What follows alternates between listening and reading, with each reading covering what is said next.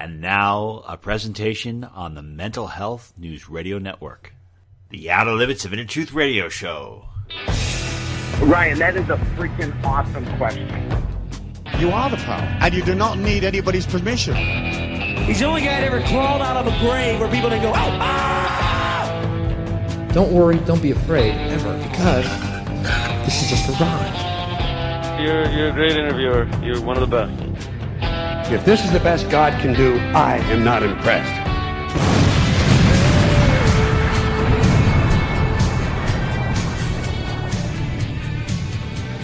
Good evening, everyone, and welcome to the Outer Limits of Inner Truth Radio Show.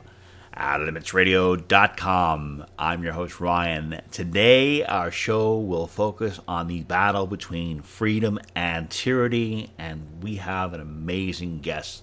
This is a person who's on the front lines. He also works behind the scenes, and he's very humble, but he has no idea how important he is to this movement.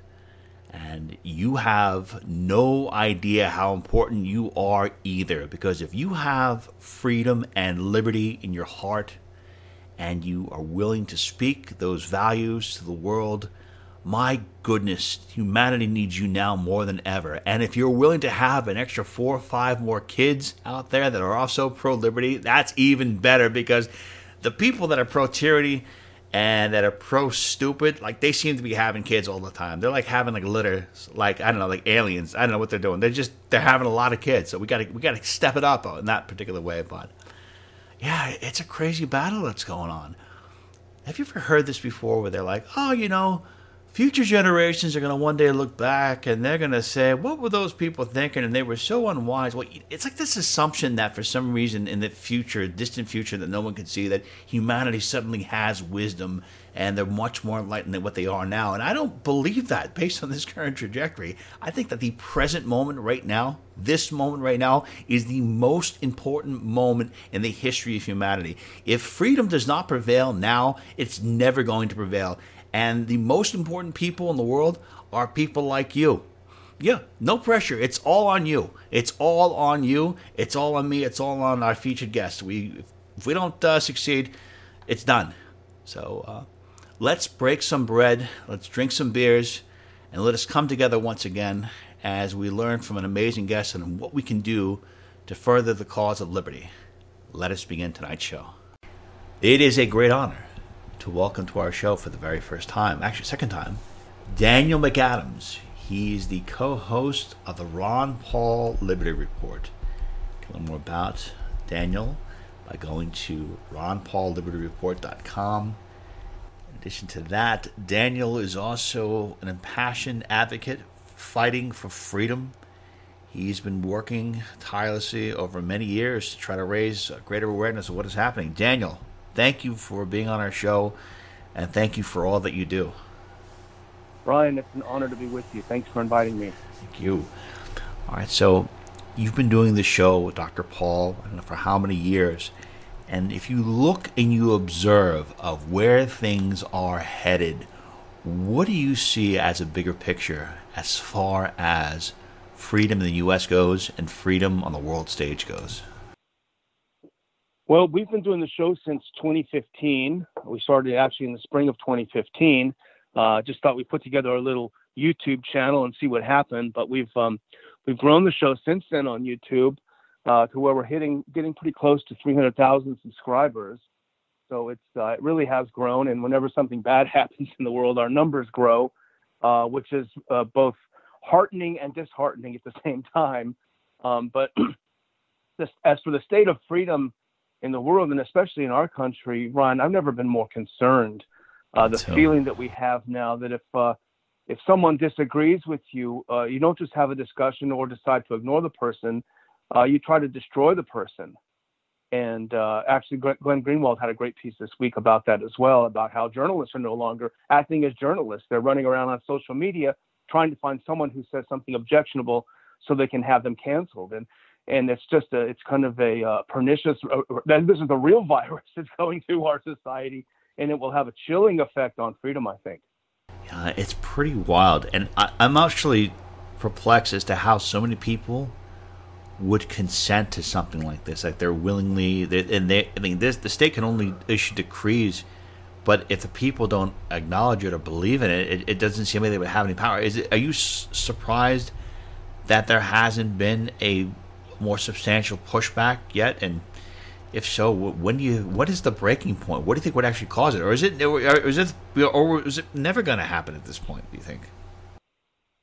Well, I think what we've seen, and it's an overused term, but I think what we're seeing is gaslighting on an absolutely monumental scale, and everything from the virus to the social media situation to cancel culture to PC gone rampant. This whole thing is just a giant exercise in gaslighting people, and it is working. Why don't people stand up to even the local city and local officials for the oppressive measures taken? Why don't people stand up en masse when social media cancels people? And it's not just, as libertarians, we see things a little differently. The conservatives are convinced that they're the only ones being targeted by the big tech companies, and that's absolutely not true. The whole point of this is to really extremely narrow the pathway of acceptable discourse, so that you don't have progressive anti-war people causing trouble. For the Biden administration, wouldn't want that, would we? And then also conservative groups that are not playing the right game for Washington also will get canceled. So this is the problem, is a kind of divide and conquer thing when you don't see the big picture. That no, it's not just one side being canceled out. It's a bigger picture that want people to color inside the lines, and that's not a great thing. It's not a healthy thing for a vibrant society that values liberty. Yeah, and it's just pretty awful. And I'm still shocked to this day that Twitter canceled you, and they've gotten rid of all these people. But I don't know. Do you think that there are viable alternatives right now to places like Twitter? Do you think that right now, that if social media, these big tech companies want you out, they can pretty much put you out? Because I don't see, whether you agree or disagree with President Trump, they pretty much silenced them. It looks like they pretty much put them out there. Unless you build your own media entity. And so how do you see that? Do you think do you have any hope for the future as far as other social media platforms that will come up that could potentially rival Twitter or Facebook? You put a good thought into my head. Twitter canceled me before being canceled was cool. Yeah. I feel pretty cool about that. It was 2 years ago. I think crazy. It was 2018. Yeah. So I was canceled by Twitter a long time ago. You were sharing all those articles about peace. Like, you know what? Look at this Daniel McAdams guy sharing articles about peace and getting along. Now we can't have that. Actually, ironically, as I said earlier, the idea that it's only conservatives being canceled, I was actually canceled for making fun of Sean Hannity, who you'd think I would get a bonus or something, but from the left-oriented Twitter. But the market ultimately will out, and it seems dark right now. And Dr. Aaron Paul and I really struggle ideologically with the idea that are these social media companies private businesses who can do what they want, or are they violating contracts that they have with you when you sign up? Are they quasi-government entities that are essentially doing the silencing that governments aren't allowed to do under our First Amendment? Or is it a mix of all of these? And I think it is a mix of all of these. I don't know the simple solution to how to deal with being canceled, but it really is the equivalent. This is the soapbox in the town square, and this is the equivalent of being banned from doing that. I used Twitter a lot in those days, probably too much. I'm probably grateful for being kicked off in many ways. But once they canceled me for good, I basically disappeared. All of my following disappeared. The people that enjoyed my tweets, which were often very sarcastic, they were great, disappeared. So you basically just disappear. And it's, I don't know, it feels very Soviet to me, doesn't it? To be disappeared for thinking the wrong kinds of thoughts or articulating them in a wrong way. I do think that ultimately, I hate sounding optimistic because unlike Dr. Paul, I'm not a super optimist. But I do see new platforms arising. I do see challenges to the old platforms. Ultimately, something will shake out. Technology, the potential for technology is too strong. There are too many people who don't like this canceling. Ultimately, something will happen, but in the short term, I'm not very optimistic. Okay, and then sure, I feel the same way. I'm probably much more pessimistic, and it's just because I don't see the average person having that critical thinking process, and I remember Dr. Paul was saying this around, I think it was around the 4th of July, that there's a lack of morality in the country, that people are immoral, and I remember listening to that, and it just made so much sense. If you watch certain people, I find it very difficult to see people providing the common courtesy, like holding the door for someone else, or just acting in a courteous manner. So I'm wondering if that's with it. I wonder if we had a society of people that had a greater morality, even if they lacked the critical thinking skills, if they would behave in the same type manner. If you observe the U.S. and you observe people in other nations, what particular types of people, collectively speaking, do you think are currently in the driver's seat right now as far as people that we should be emulating in terms of their behavior towards their fellow citizens? Yeah, that's a great question. Thank you. And it's the morality issue is central. And Dr. Paul in his latest mini book that I think came out around that time, I think that's or a little bit later, but he talked about we're in a great bankruptcy. We're already bankrupt in a financial level, but more importantly, we're bankrupt on a moral level. And I think that's key. And I think you really hit on the core of what the problem is. The more I think about it, the more I'm convinced that a lot of this has come about because of social media. And I remember I was guilty of it as well when I was on Twitter, and that's why I'm glad in many ways that I'm not. But when it's sort of an anonymous person who you don't know where they are, where they live, you don't know anything about them, it's very easy to be very snotty to them. And I did it many, many times, and I feel a little bit guilty about it now. But if that person was in your room and you were having a cup of coffee or you met him in a cafe, you may walk away. You may say, well, you know what, I don't really agree with you, but I'll, it's okay. But you wouldn't, hurl invective or try to get the guy fired. You saw a guy with a Trump hat, you wouldn't try to get him fired. In the real world. So I think this anonymity of social media has caused people to be a lot more, a lot nastier to each other. So that might be part of it, I think. And the other part of it, I think, is that there are just really nasty people out there who enjoy inflicting pain on others, and it's, and this is a way to do it. So, I don't understand why they keep on doing it.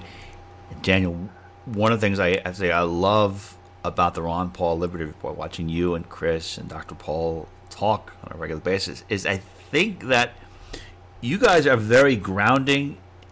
The world's insane, but when you tune in and you watch your show, you realize that it's like you're not crazy. Like the whole world's going nuts. So I want to say that on behalf of all the people that listen to our show, thank you so much. And I'm just curious, how do you and Dr. Paul and Chris hold it together? Is there a part of you that says, maybe we're wrong, maybe the world's right, because the vast majority of people think that's okay. Maybe we should wear 4 or 5 masks. Maybe this guy Fauci, maybe he's an angel or something. But it's like, no, I don't know. How do you guys deal with it? It does feel that way, It does feel like, you wake up and I'll be extremely honest. This morning, I woke up and we look around for the topic in the morning and we'll exchange emails. He's up a little earlier than me, but we'll exchange emails. I honestly, after browsing my usual sites and trying to rack my brain, I honestly felt for the first time, you know what? I just don't want to do the show today. I just don't want to do it. I'm just tired. I'm just tired. It doesn't feel like we're making any headway. And thankfully, Dr. Paul sent me an email with some good topics, and so I snapped out of it. But it does feel that way, and I think that's the whole purpose. There's something wrong with you, And if you read some of the great, novels like Darkness at Noon, that's such a classic thing. When Rubashov is sitting there pondering, why was I arrested? How was it possible? And just going over and over again. That's what happens, obsessing about it, And I think that's what does happen. And I think the ultimate I don't want to sound conspiratorial because I don't necessarily know who the they are, other than that they're the elites.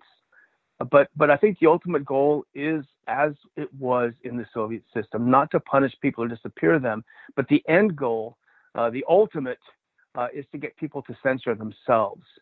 So they simply won't say those things, and then eventually won't think those things.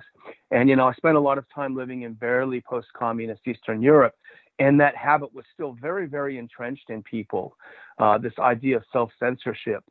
And I'll be frank, with you and your listeners, Ryan. I feel it now, and I think I do it. I sometimes I pull my punches on it. I was in journalism for a long time before I went to work for Dr. Paul, and I'll pull my punches on a snappy headline that I know will get a lot of attention, because I realize, we already got a warning from YouTube, and if we lose our channel, we lose almost 300,000 people, who are subscribers. So I'm careful when I do the descriptions. I'm careful what I say. And this is not, I hate admitting it. I hope I don't disappoint people, but there's just no way around it. And that's the scariest part, is when you recognize it in yourself and you say, this is wrong. Shouldn't be doing this. This is not the way to live in a free society. Great. And, you have to do whatever you're going to do to survive. But at the same time, by holding those punches, you realize that if every day you're out there, you guys are reaching more people. I'll never forget one of the quotes that Dr. Paul says, people can never unhear what they've been told. So every day you're out there, you may capture someone else, and someone else may do something. But speaking, just specifically addressing those who are awake and aware of what's going on, what are some of the things that those who love freedom can do to, make the world a more peaceful, vibrant place for freedom? Because I feel like the people here who are aware about it, I do believe that there is a greater responsibility, and we have we have a greater responsibility today than previous generations, because it's so bleak right now. So what are some of the things that you think, that actions that people can take that love freedom they can do to kind of spread freedom and to push back against this looming wall of darkness, this new Iron Curtain that's befalling the world? Yeah, I know what Dr. Paul would say, do what you want to do. Which is a good answer. It's a great answer. But one of the best things, I think, is basically don't flip out. It's easy when you're feeling so much despair, and I feel it. The things that I used to like to do, you can't do anymore because of the lockdowns and this and that. The lockdown like mentality. breathing, can't breathe anymore. Not allowed to breathe. Like breathing. But also just getting together. Our first couple of conferences from the Ron Paul Institute was very nerve-wracking. I work a lot alone, and so when you get in a room with so many people, I was nervous at first. But then, and this is like Jacob Hornberger said to an audience once when we did a joint conference, you guys recharged my batteries. And that's how it came to me as we started really doing more conferences and more public events. Getting together physically with like-minded people and having a conversation just does so much to spread the message, to expand the network, and just to reassure people that there are other people out there like this. So we're not alone. And so that has been disappointing as one of the things that was taken from us in 2020, although thanks to the Mises Institute and the ingenuity of Jeff and his crew, Jeff Deist and his crew, we did have a conference out here not far from Lake Jackson. I should call a secret location where they didn't make anyone wear masks or social distance. And having been denied 2 of our normal conferences that year, it was like, you had just let me out of a prison cell. It was just so tremendous to talk to people and meet people and exchange contact info, and especially meeting young homeschooled kids that are so bright and so brilliant and so attuned. I met a young family that moved over here from Poland, and the young boy was so impressive. But anyway, I think getting together physically if you can, but keeping in touch with people, if you have to use electronic means, that's fine too. But that's the best way. As to how to spread and expand our movement, that's tricky. It's tricky, but I think that as people sense that the system isn't working, that the system is breaking down, that the elites do hate us and want us to die, that gives us a great opportunity. And as you know, Ryan, I'm not a Trump voter. I wasn't a Trump voter. I'm certainly not a Biden supporter. And I did feel despair when he was elected because I've seen him in action. I know what he's about. He's about war. He's always supported war. But, I started thinking as well, at the same time I was upset, this is a great opportunity for us to really hone our message and make the case for peace and non-interventionism. So there are a lot of great opportunities out there, and a lot of it is just up to our creativity to suss out. I appreciate that answer, and I know that I believe I'm seeing some tweets from the Ron Paul Institute to give your email address, so you should give your email address to sign up for certain accounts. Shows that you love, and I've been at some of the conferences, and they are amazing. The people there are terrific. I sat at a table with Gary Hevens and Luke Rudowski, and you just listen to them talk. And I remember one year I was sitting with Scott Ritter, the former UN weapons inspector. He was terrific. But just by being around people that love freedom, I think psychologically speaking, it has an amazing, amazing effect. So you did a great job with those conferences, but they were always terrific. One thing I kind of noticed that it seems to me, maybe I'm wrong about this, but there are people within the libertarian movement that have faith, or they're either the Catholic or the Christian, or they have some kind of belief in spirituality. So I'm curious to know, how has your faith helped you through this and inspired you to become a stronger fighter for freedom? And how has it inspired other people that are like you, like-minded, to fight stronger and fight harder for freedom? That's a great question. That's an unexpected question. I like that question. Thank you. And I always defer to the things that Jeff Deist writes. I think he does a terrific job of writing about culture and morals in the context of libertarianism. And this is sort of a contra the prevailing view of a lot of left libertarians and some people at Reason. There are some good people, of course, who do good things. But bringing that into it, I think Jeff does a great job, and I think he's really kind of redefining, a sort of a moral libertarianism. And as he said, and as Dr. Paul has said, a libertarian society must first be a moral society. So that does come first. When it comes to my own faith and my own church, it's sort of interesting because I have to battle them more than I rely on them. Really? I have certainly. I have church friends that are certainly like-minded when it comes to the world and the philosophy. But I once spoke at a Catholic conference called. My speech was called. Oh my gosh, I forgot the first part of it now. I can't believe that. But why all Catholics must reject the state. And there, especially in the United States, there's a real heavy line of Americanism and Americanist thinking among Catholics, and especially conservative Catholics, and of course among evangelicals and other Protestants as well. This kind of nationalistic thinking, and it lends itself to militarism, which of course we oppose in all forms. And so it's a challenge when you have to talk to people about things like Romans 13. And actually my daughter's in a homeschool class, and she was the only one that challenged the idea that no matter what the state tells you to do, it's okay to do it because you have to trust the state. So it really is, that's what I called it, evil empire. Why all American Catholics must reject the state. And my point was basically the state views you as an enemy if you're a person of faith, because you have a faith that's above your faith in the state, which is the only faith they want you to have. And we saw that sort of come out in the reaction to the January 6th events, where people were most upset that they invaded the hallowed sacred grounds of the Senate or of the Capitol building. Not that I approve of what they did, of course, because any kind of violence is not to be approved of, but it really was, you're challenging the religion of the state. How dare you? So it's a challenge, I think, for those of us that are faithful people to deal with our own co-religionists when it comes to things like the state and the initiation of force. I appreciate the answer. We look at two forces, the forces of tyranny, those that would surrender their own liberty and become immersed in collective tyranny to infringe upon another. And we've got that one force, tyranny. And then we've got the force, people who have freedom and love within their heart, they're willing to do it. From what I can see, I think that people who love freedom, I think there's a greater intensity and a more willingness to fight. But I also think that those who are pro-tyranny, there's just more of them.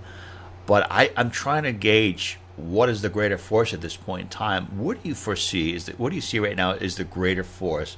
What do you think of those two forces I described? What is making more progress? And do you think that either one of them could burn out and ultimately lose by default because it would collapse upon its own energy?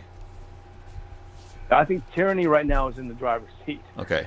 There's no question about it. But I think, as I said earlier, probably not in a very effective way, but I think that gives us the opportunity to better develop the arguments of liberty. Ironically, as we have that boot on our neck, it sort of inspires us to try to make an argument against it. But one of the things that Dr. Paul says quite often, and I really like this, because we talk a lot about the lockdowners versus the pro-freedom people when it comes to the virus.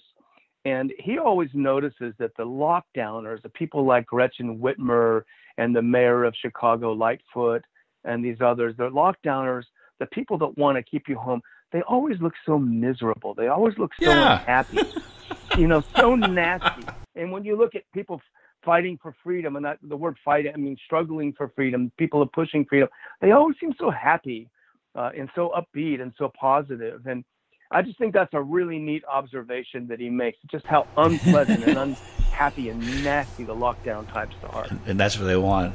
So something that some of our listeners have brought up before, because we've had Dr. Paul on our show, because you've worked with him for so long, does Dr. Paul have an IV of Red Bull next to him at all hours of the day, because he's got a ridiculous amount of energy? Like, I know I've seen people that are like 85 and they're out, they're playing bocce ball or they're sitting around playing cards, and Dr. Paul's like, I'm just going to go out and take on the deep state. And he's like a superhuman. Like, what? So is there anything he does? Is there any kind of food that he eats? Does he have any kind of regimen that we can kind of adopt? Because I would love to have that kind of energy. I mean, I'm in my Well, the funny thing is, before he comes in there and rolls up his sleeves and fights for liberty, he's been out already walking probably about 4 miles in the morning. He gets up early and he walks every day. He really is a strong believer in exercise and physical fitness. And I wish I was more like him there, but he really, he is, and I think that helps him, of course. It gives him the energy, but I think hard work, I love that kind of German work ethic, and, the sort of the German Lutheran work ethic, and he really has it. But I think he gets great pleasure from working, and I know he enjoys it, because we'll be walking into the studio, getting ready to do the show. And I'm, of course, really nervous. I'm trying to get all my thoughts and everything together. He kind of waltzes in and cracks a few jokes. Thinking, Dr. Paul, focus. And he doesn't. He's already got it. He's already got it wired. I'm the stressed out one, but he'll come in and make some jokes about our studio guy. And hey, why don't you do the show today? It's just genuinely funny. It's not funny at the time because I'm stressed out, but afterward I'll start cracking up. We should do some of our outtakes because they really are extremely funny. You guys are doing amazing work. Daniel McAdams, Executive Director for the Ron Paul Institute for Peace and Prosperity and co-host for the Ron Paul Liberty Report. I want to thank you so much for being with us today. You can learn more about Daniel, Dr. Paul Cristozzini by going to ronpaullibertyreport.com, and I highly suggest that when you go there, please sign up with your email address, because YouTube may cancel at any point in time. Facebook decided to cancel Dr. Paul because, he's talking about peace too much, so do it. But Daniel, I have so much admiration and respect for you and the work that you've done. You've fought so hard for freedom. You're doing an amazing job, so thank you for all that you do. Thanks, Ryan. Feelings mutual. Okay, everyone, that concludes today's edition of the Out of the Limits of the Truth radio show. Special thanks to our amazing guest, Daniel McAdams, and special thanks, as always, to our virtues, Miss Carrie O'Connor, Miss Constance Dallas, and associate producer, Jenny Lamisa. To learn more about the Out of the Limits of the Truth, please go to our website at outoflimitsradio.com. And until the next time we meet, my friends, I wish upon you an abundance of peace, love, and beers. Take good care, and thank you so much for listening.